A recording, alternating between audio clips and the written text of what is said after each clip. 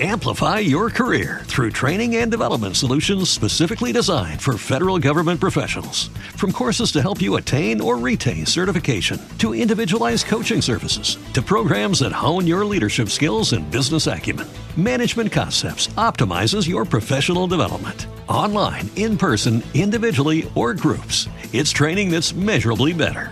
Learn more at managementconcepts.com. That's managementconcepts.com. How incredible it is that the things that God does just blow my mind, and He does it through people. He does it through people, the hands and feet of the people, the Kehalah. So you all are the Kehalah. Some of you might have heard me earlier talk about the difference between the Ecclesia and the Kehalah. One being, Ecclesia being a Greek word which doesn't have any religious connotation, but in like the King James and different places, the Ecclesia was the name they gave for the church, when in reality it's the Kehalah. The Kehalah was a religious gathering, a small group, an organization gathered together for the purposes of worship and learning, usually in a small gathering. Now this is by no means a small place, but in a home, usually secreted away because it wasn't safe for them. Initially. But so we've been studying 1 Corinthians, and we're going to study 2 Corinthians after this, and then we'll go into Thessalonians after that. For the longest time, I couldn't say Thessalonians. I said Thessalonians. I massacre it. I still do. I probably will. So remember, I named off a bunch of questions last week, and I said, we're going to answer these questions. I don't know how many we'll get to tonight, but I think it'd be fun. From chapter 1 of 1 Corinthians, what is the foolishness of human wisdom? I kind of buzzsaw through it last week and the time before. So I want to read just a couple of things. For the message about the execution stake is nonsense to those in the process of being destroyed, but to us in the process of being saved, it is the power of God. You said just a minute ago about your friends from Ireland or England. Ireland, that they don't believe the Scripture is of God, and to those people, unfortunately, there's not a whole lot you can do. There's just you have to pray for them and realize that some will believe and some won't. Are there deer out there? Do I need to get my bow? Oh, it's here. The storm. I was going to say I don't think I have my bow, but I know somebody that has one. But remember, the execution stake is nonsense to those in the process of being destroyed. 18. For the message about the execution stake, in other words, the crucifixion, because that's what they called it, is nonsense to those in the process of being destroyed. Wow. Doesn't get any clearer, right? That's kind of clear. We're dealing with, if you deny the resurrection, or if you deny that Yeshua was tried wrongly, unjustly, he was crucified after being tortured wrongly. He was murdered, essentially, by the state, and a small, let me be clear, it was not all of the Jews. Everybody says, oh, the Jews killed Jesus, we're going to, never like the Jews again. Well, the truth of the matter is that's not really what happened. And we'll talk about that sometime. Maybe I'll do a Christmas message and explain what the real deal is. But anyway, but the message about that is nonsense to those in the process of being destroyed, because they're going to be destroyed. They're destroying themselves in their unbelief. But to us in the process of being saved, the process of being saved. I'm not referring to that, pray this little 5-second prayer and put your hand up or text this number and you're saved now. I'm not referring to that. The process of coming to Yeshua, the process of embracing a life as a Christ follower of the way. In that process, we're being saved. And it is the power of God that saves us. 19, indeed the Tanakh says, I will destroy the wisdom of the wise and frustrate the intelligence of the intelligent. So, remember the question here is, what is the foolishness of human wisdom? Well, there's one thing. I will destroy the wisdom of the wise. So many people believe themselves to be learned. A lot of degrees and a lot of stuff after the name, a lot of letters after their name, and they think they're all that. They say, hey, I've got this. And then they don't tend to move past that acquisition of pedigree. And that's a problem. That's a problem because here, I will destroy the wisdom of the wise and frustrate the intelligence of the intelligent. Which is not to say stay stupid, fella, lady, you'll do better. It is to say that acquire all this, learn, hunger and thirst after righteousness, but realize what we're hungering and thirsting after is, as in verse 19, the process of being saved. It is the power of God. Verse 20, where does that leave the philosopher, the Torah teacher, or any of today's thinkers? Notice he uses the word thinkers. Hasn't God made this world's wisdom look pretty foolish? So it's foolishness, the foolishness of human wisdom. Everything that we think is so smart. You know, we think we're so evolved. We're so above. We're so organized. We're so standard operating procedure. We've created a repeatable program for this and that. Like McDonald's. You know, one of the reasons why McDonald's was so successful, which they're not as much anymore. They're struggling actually now as a company. But before, because you go to McDonald's in Newark, you go to one in Bear, you go to one in Wilmington, you go to one in Middletown, you go to one in Lewis, you're going to find pretty much the same thing. There'll be slight variances in service, and hopefully the cleanliness will be the same. Where Chick-fil-A is one of the fastest growing fast food organizations in the world, where they're winning is they don't hire just everybody. They hire special people first, and then they train them for weeks on end to be great. To be great. So Chick-fil-A is killing among the fast food. Yeah, they're killing everybody else. But the Tanakh doesn't say the wisdom of the wise will be frustrated and the intelligence of the intelligent will be frustrated. It says, I will destroy the wisdom of the wise and frustrate the intelligence of the intelligent. Then 20, where does that leave the philosopher, the Torah teacher, or any of today's thinkers? Hasn't God made this world's wisdom look pretty foolish? For God's wisdom ordained that the world, using its own wisdom, would not come to know him. Think about what that says. For God's wisdom ordained that the world, if you use your own wisdom, would not come to know him. In other words, if you rely on the stuff you acquire, the educational pedigree that you acquire, the generally accepted, the worldly wisdom, you're not going to get it. We'll talk about why. What's the difference here in wisdom?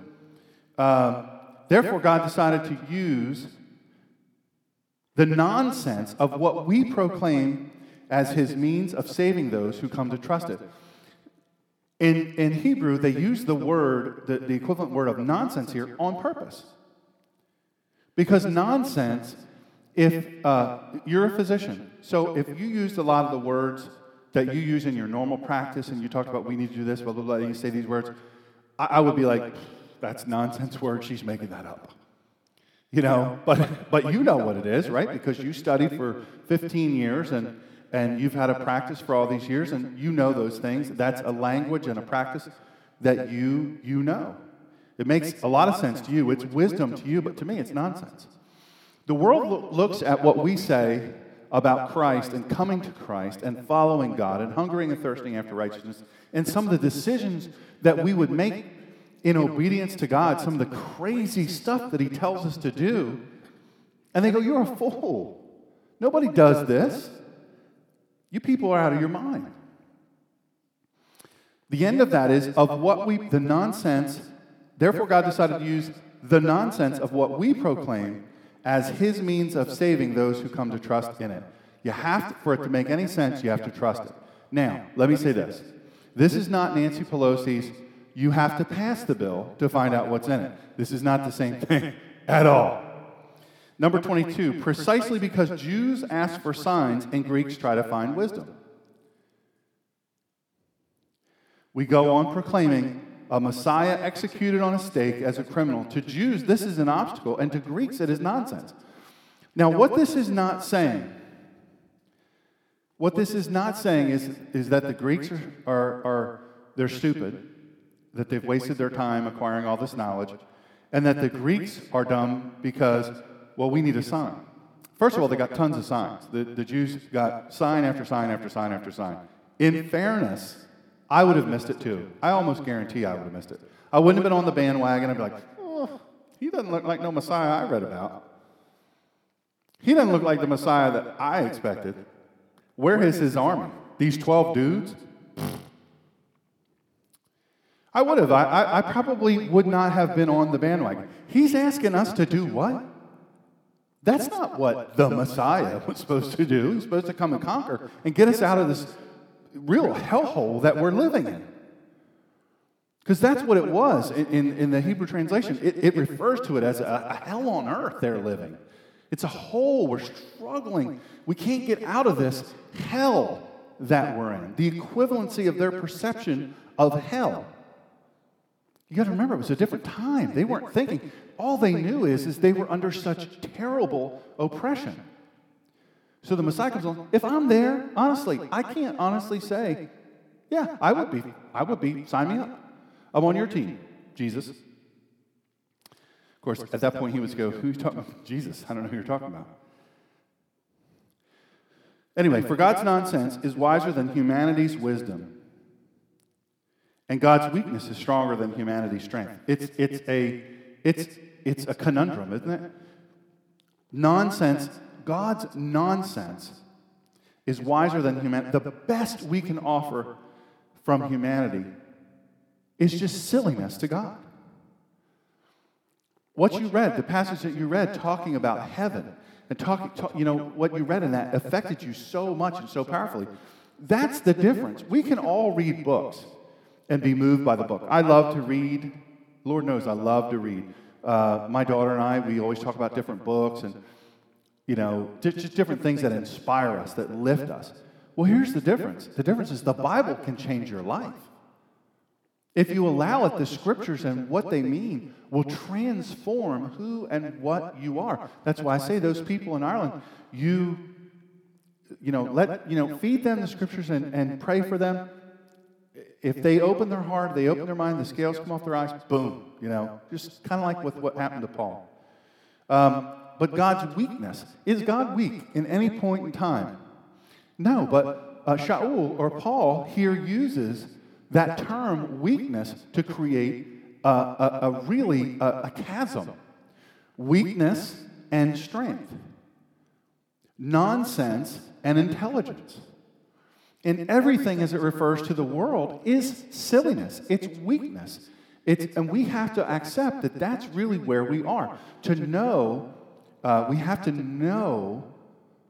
I want to use the saying, we better know our place. But it sounds like a pejorative, but in reality, we do have to know our place before God.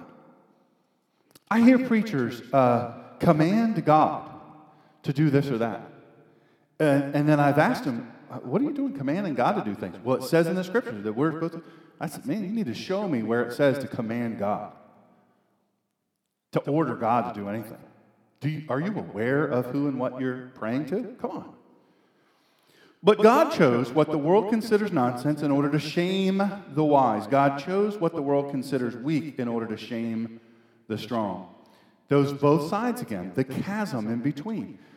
The opposites, the conundrum, the thing that says, wait, strength is weakness and weakness is strength?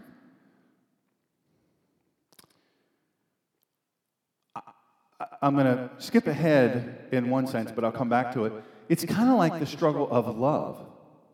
The church being an outcropping, an outpost for love in the wilderness of sorrow and hate and lack and loneliness and sin and struggle. We're supposed to be the Kehalah, is supposed to be that outpost where we come in together and we say, man, I'm struggling. Or you notice somebody else struggling and say, hey, look, you look like you're struggling with me. How can I help you? What can I do to help you? Shame the strong. Shaul or Paul uses very powerful. Remember, this is a letter to this church. Shame the strong. Shame is such a protected thing in this society, isn't it? Shame, we don't want anybody to be shamed. You know, the anti-bullying campaigns. I'm not for bullying. I'm not advocating bullying. I hate it. I was a skinny little kid. Really, all the way up until, I guess, about 10th grade. And I was still a beanpole, but I grew. I was tall. I'm not for bullying in any form or fashion. I don't like it. It's completely wrong. I'm not for shaming. That's a big thing nowadays, shaming people. There's food shaming, there's fitness shaming, there's clothing shaming. There's all these different shaming that people do. The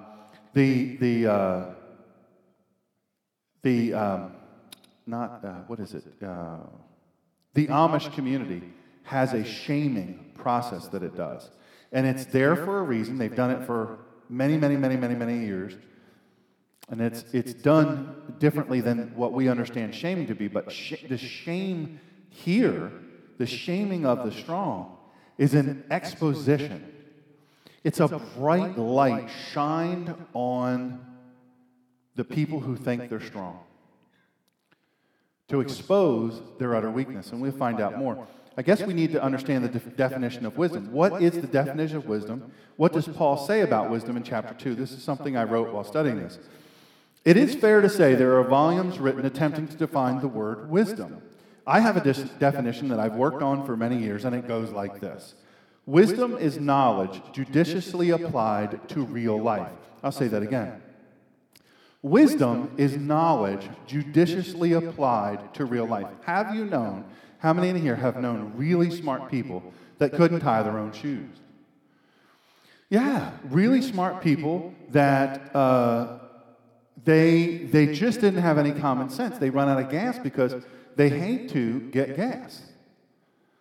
It's just, I hate to get gas, right? Yeah. Yeah, I just, getting gas, I don't want to. Well, look, you cannot want to all you want. Just like the lion. You cannot want the lion to eat you. The lion will eat you. The rattlesnake will bite you. And you know what? Sometimes the bad stuff happens.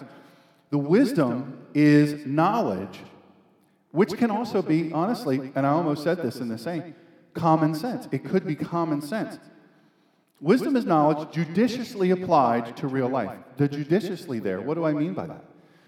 What I mean there is we all have a lot of information, but is it useful? And in some cases, I'll give you an example. We're driving home tonight, drive. All of a sudden, the car shuts down. It just shuts down. I hope this doesn't happen, but the car shuts off, the truck shuts off. It won't because it's a Ford F-150. But if perhaps it was a Dodge, it just might. So maybe a Chevy, I don't know. So except if there's an EMP, that's right. Unless I have a Faraday cage, which I don't. So here's the thing. So it stops, and then I start spouting off a bunch of theological stuff. You know, I start talking about demons and all that stuff, and I just talk about, I just start rattling off things that you do in your third or fourth year of doctorate in theology studies. I just start talking.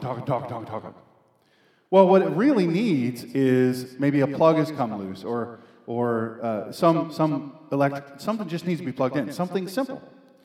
But I'm showing you how smart I am by rattling off all these things, and I talk about some Hebrew stuff and all that. Totally not applicable.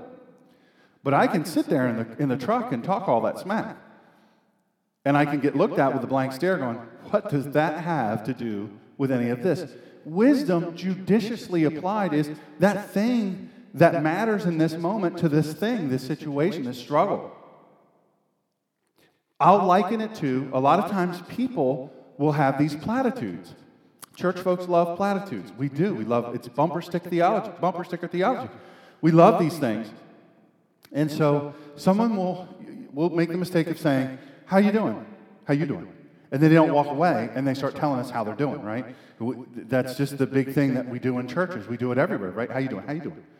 We answer how you doing with how you doing, and we just keep walking. Please, God, don't make them stop.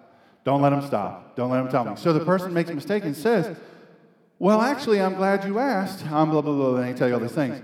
And then you rattle off some bumper sticker theology that's, believe for better, believe for more, blah, blah, blah, blah, blah, whatever else you say. And off you go. Does that help the person? No. It's not wisdom judiciously applied. It doesn't fit their situation. To real life. Now, applied and real life are really important words in this. Because you can know a lot, but if you don't apply it, you can know a lot of really pertinent things, applicable things, but if you don't apply them, you have to do the applications. Just like the process of becoming saved. If we don't do the things, if we don't live the life, we won't experience the blessing of salvation. We just won't do it. Even if it were the case, most Western evangelicals, the momentary prayer, you pray it once, even if you don't understand it, it doesn't matter. You pray it, you lift your finger. You don't even have to necessarily pray. You just silent to yourself, never say anything to anybody. Even if we're going to give that all the credit that it's been given, even if you do that, but you do nothing different in your life, are you going to experience, if you apply nothing that you learn in that process, is anything in your life going to change? No. If you're a smoker or a drinker, and you spend years studying the effects of carcinogens in cigarettes or alcohol in the human body and the human mind, but you never stop. You never stop. If in your practice, somebody comes into your practice and they have a little kid and they have this struggle, this health problem, and you tell the parents, listen, based on my years of experience and practice in medicine, this is what your child needs. Great, I agree with you 100%. But if they never do it, the medicine bottle on the counter doesn't change anybody's health. If you never stop smoking, you never stop drinking, you never stop doing whatever it is you're doing, it's not going to change anything in your life. If you went to the Cancer Treatment Centers of America and you bobbed your head every time they said, well, this is what we'd like to do with you, that'd be great, that'd be great. I'm in agreement, absolutely, I'm in agreement with you. I'm in agreement, I'm in partnership with you. And then you never came back and never did those things. Would you be sitting here today? Only by God's miraculous touch. And He uses those things that we do, the judicial application of wisdom in real life.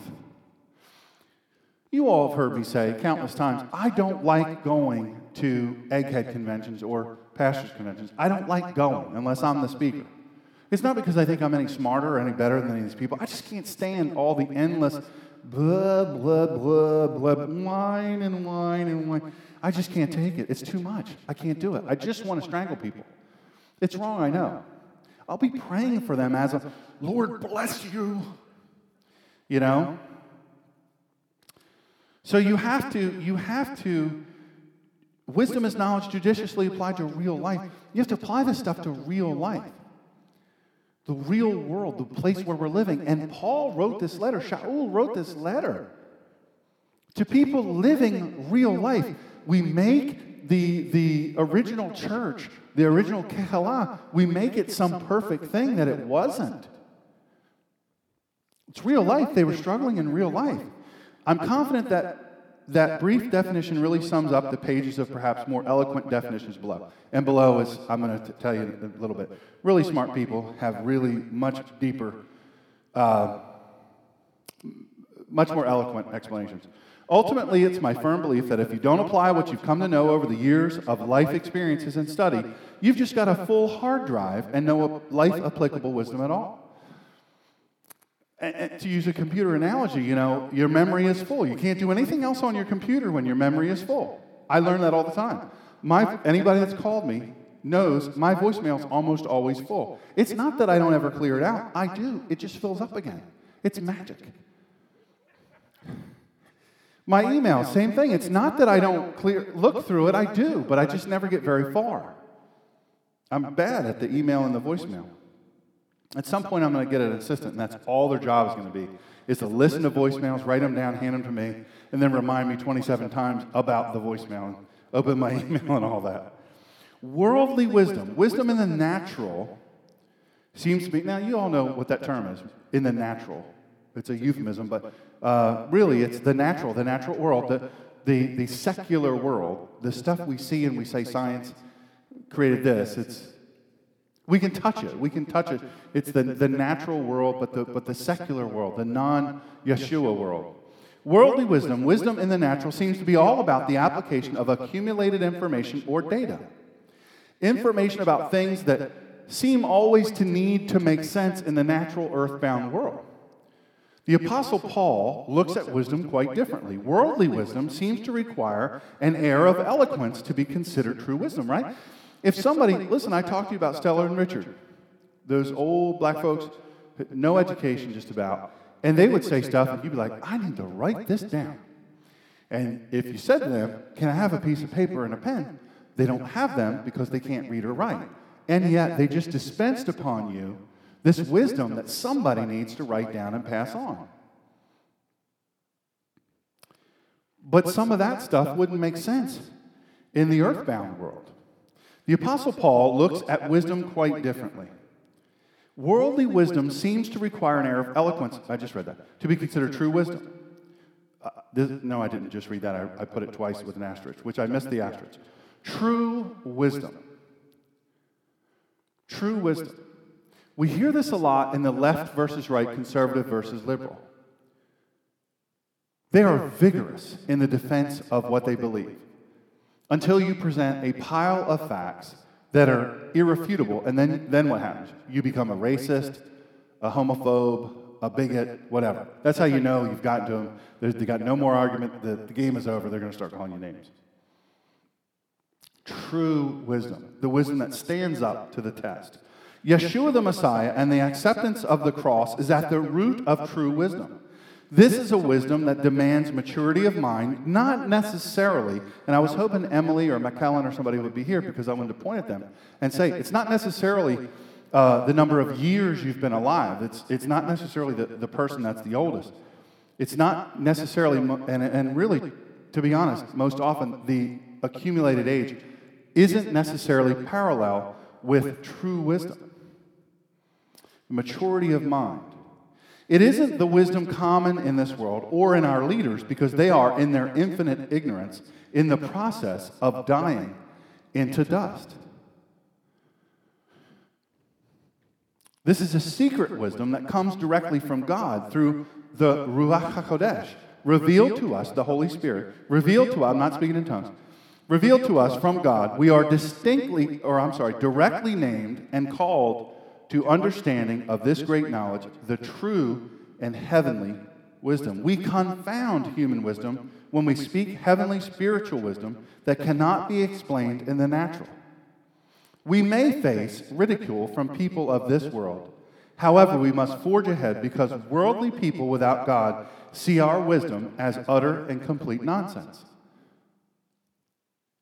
No offense, but I just paraphrased Scripture. I just paraphrased Shaul or Paul. If we seek hard after the mind of Christ, we will be without natural peer, and we will have the counsel of the wise one, Yeshua, the Ruach HaKodesh. In the beginning stages of our journey of faith, we cannot understand these things of God as we do if we follow hard after Him. We must hunger and thirst after righteousness, the very things of God, in order to better understand His wisdom, regardless of the world's claims or even the science of human understanding. How many times have you heard of a claim, someone in the religious circles saying, this happened to me, or I saw this happen, and someone from the secular world says, impossible. That's impossible. Or they try to explain it in a scientific way. When Moshe leading across, what happened to the waters? What'd they do? They parted. Hello, that's crazy. Walls of water on either side. What? So then all of a sudden they come along, well, actually what happened was, it wasn't a miracle of God. It was actually a tide convergence that happens every 1,100 years, approximately. Come on, dude. Get over yourself. Go eat a sandwich with meat on it. That was rude. I don't know who I'm going to blame for that because I wrote that in here, but Anyway, we must hunger and thirst after righteousness, the very things of God, in order to better understand his wisdom, regardless of the world's claims or even the science of human understanding. Sometimes we're going to go against science. Sometimes we're going to say things and do things. And by do things, I mean things that directly oppose anything relating to common sense. Parents love that when their kids come to them and they're sold out for Christ and say, I want to go to India to help the Indian people who are dying of diseases that we've never faced and we have no inoculation for. I want to go help the Ebola people in West Africa because God called me. We love that, right? When they do that. But actually, we should be cheering and saying, awesome, you listen to God. God will handle it. I hate it. I hate the thought of, my kids going to some war-torn or forlorn place because God called them there. I'm praying, please, God, call them to Middletown, Delaware to serve here. I don't like that. But if they hear from God and they say, God's moved my heart, he's directed me this way, I got to do what he tells me to do. Yahoo! But the science of human understanding, the human brain, what makes common sense, we look at that and we say, you're an idiot. But the real idiot here is the one who says, you're an idiot. The test of our faith ultimately comes in our work. You're going to hate this. What is important enough for us to truly expend ourselves for? Is it the work of God or the work of the world? The spiritual seeks to fulfill God's will, his mission, his work, no matter what that looks like. Sometimes God's work is gritty, and frankly, to the world, it is often utter nonsense. They think God's work is nonsense because their eyes are closed to the wisdom of the Lord. Ours must always be open and receptive, but most importantly, obedient to the wisdom of God. So what does wisdom mean spiritually and in the natural, as we say? There's a lot of places you can look up. We're almost out of time, but there's a lot of places where you can look up where the Apostle Paul really defines it. And then there's all kinds of biblical dictionaries you can get online for free. But I just want to give wisdom, one of them, wisdom, a noun, the quality of having experience, knowledge, and good judgment, the quality of being wise, synonyms, sagacity, intelligence, sense, common sense, shrewdness, astuteness, smartness, judiciousness, judgment, prudence, circumspection. There's a bunch more. The antonyms are folly, stupidity, the soundness of an action or decision with regard to the application of experience, knowledge, and good judgment. Some question the wisdom of building the dam so close to an active volcano, would be a good word usage there. The body of knowledge and principles that develops within a specified society or period. We can agree that societies start off stupid. In fairness, we generally end up stupider, but we sound smarter because we learn a bunch of stuff and we say, this is truth, this is real. But the crazy thing is God and his wisdom has never changed. He didn't improve, he didn't get smarter over time. It's like parents, right? By the time your kids, like when your kids, when they're little, they think mom and dad hung the moon, right? You're the smartest people on the planet. You're the hero of all heroes. But then when they get to a certain age, I don't know, teenagers, you're the dumbest thing ever. How did I have such stupid parents? But then miraculously, once they get to be about 21, 22, 23 years old, 35, they start getting smarter. The parents start getting smarter. And the kids go, well, you've really learned a lot. Anyway. Dictionaries, Baker's Evangelical Dictionary of Biblical Theology. I love this, wisdom. The paradigms of Israel's religion, law, prophecy, and wisdom were not exclusive to Israel, but were shared by other ancient Near Eastern cultures. So it was not the form of Israel's religion that made it distinctive, but its content. Wisdom was a common way of thinking in this part of the ancient world. Briefly, it was a way of viewing and approaching life which involved instructing the young in proper conduct and morality and answering the philosophical questions about life's meaning. Let me just ask you, let me say that again really quick. Wisdom was a common way of thinking in this part of the ancient world. Briefly, it was a way of viewing and approaching life which involved instructing the young in proper conduct and morality and answering the philosophical questions about life's meaning. How did the parents get so smart all of a sudden when the kid turns 35? How does that happen? How did the parents get smart?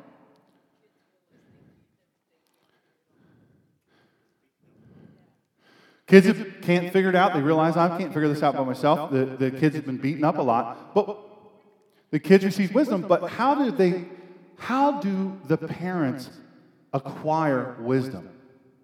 Through life experience, through going through those same bumps and bruises. And you know what? That's a critically important thing. And I want to say about that, we fall down and we get up. We learn after a few times of falling down, hey, you know what I probably shouldn't do? I shouldn't do that thing that made me fall before. I should stop doing that.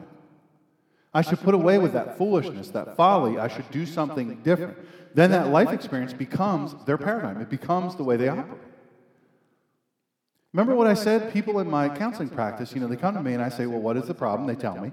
I say, what have you done to fix the problem? And they say, oh, I've done everything. Okay, that's awesome. I have this pad of paper right here, and this pen's got lots of ink. Long piece of paper, it's a legal pad. Write down everything you've done. They write down one thing, and then they write down another thing that's actually restated version of the first thing, and they go, oh, yeah. They go, that's everything? What is that? That's two things. That's really one thing, but restated to make it sound like it's another thing. You didn't study for this test, did you? Well, I've done everything. No, you've done one thing. But it's when we learn, it's when we think, hey, I don't like how that happened just then. I don't like that bump or bruise. I don't like that cut. I don't like that injury. I don't like that hurt heart. I'm going to do things differently. That's how the parents suddenly become so smart. Most overnight sensations take about 10 years. It's true. Overnight sensations take about 10 years. It takes about 10 years on average for an overnight sensation to become an overnight sensation. It's the same way with parents. It's the same way, but you know what? Parents are not magical people. Parents make mistakes. We're going to Georgia, and we're going to spend time with really two of the most incredible families I think I've ever met in my life. I want you all to meet them, to be the benefit.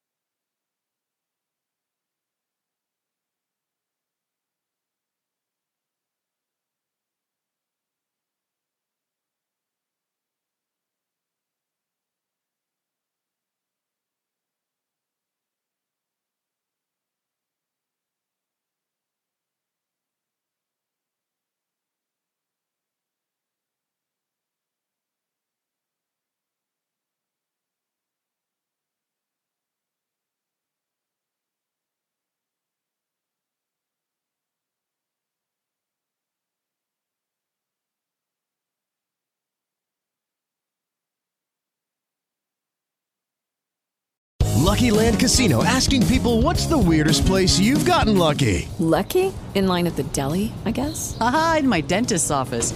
More than once, actually. Do I have to say? Yes, you do. In the car before my kids' PTA meeting. Really? Yes. Excuse me, what's the weirdest place you've gotten lucky? I never win and tell. Well, there you have it. You can get lucky anywhere, playing at LuckyLandSlots.com. Play for free right now. Are you feeling lucky? No purchase necessary. Void where prohibited by law. 18 plus. Terms and conditions apply. See website for details. Hello, it is Ryan, and we could all use an extra bright spot in our day, couldn't we? Just to make up for things like sitting in traffic, doing the dishes, counting your steps, you know, all the mundane stuff. That is why I'm such a big fan of Chumba Casino. Chumba Casino has all your favorite social casino-style games that you can play for free anytime, anywhere with daily bonuses. That should brighten your day a little. Actually, a lot. So sign up now at ChumbaCasino.com. That's ChumbaCasino.com. No purchase necessary. VGW Group. Void where prohibited by law. See terms and conditions. 18 plus.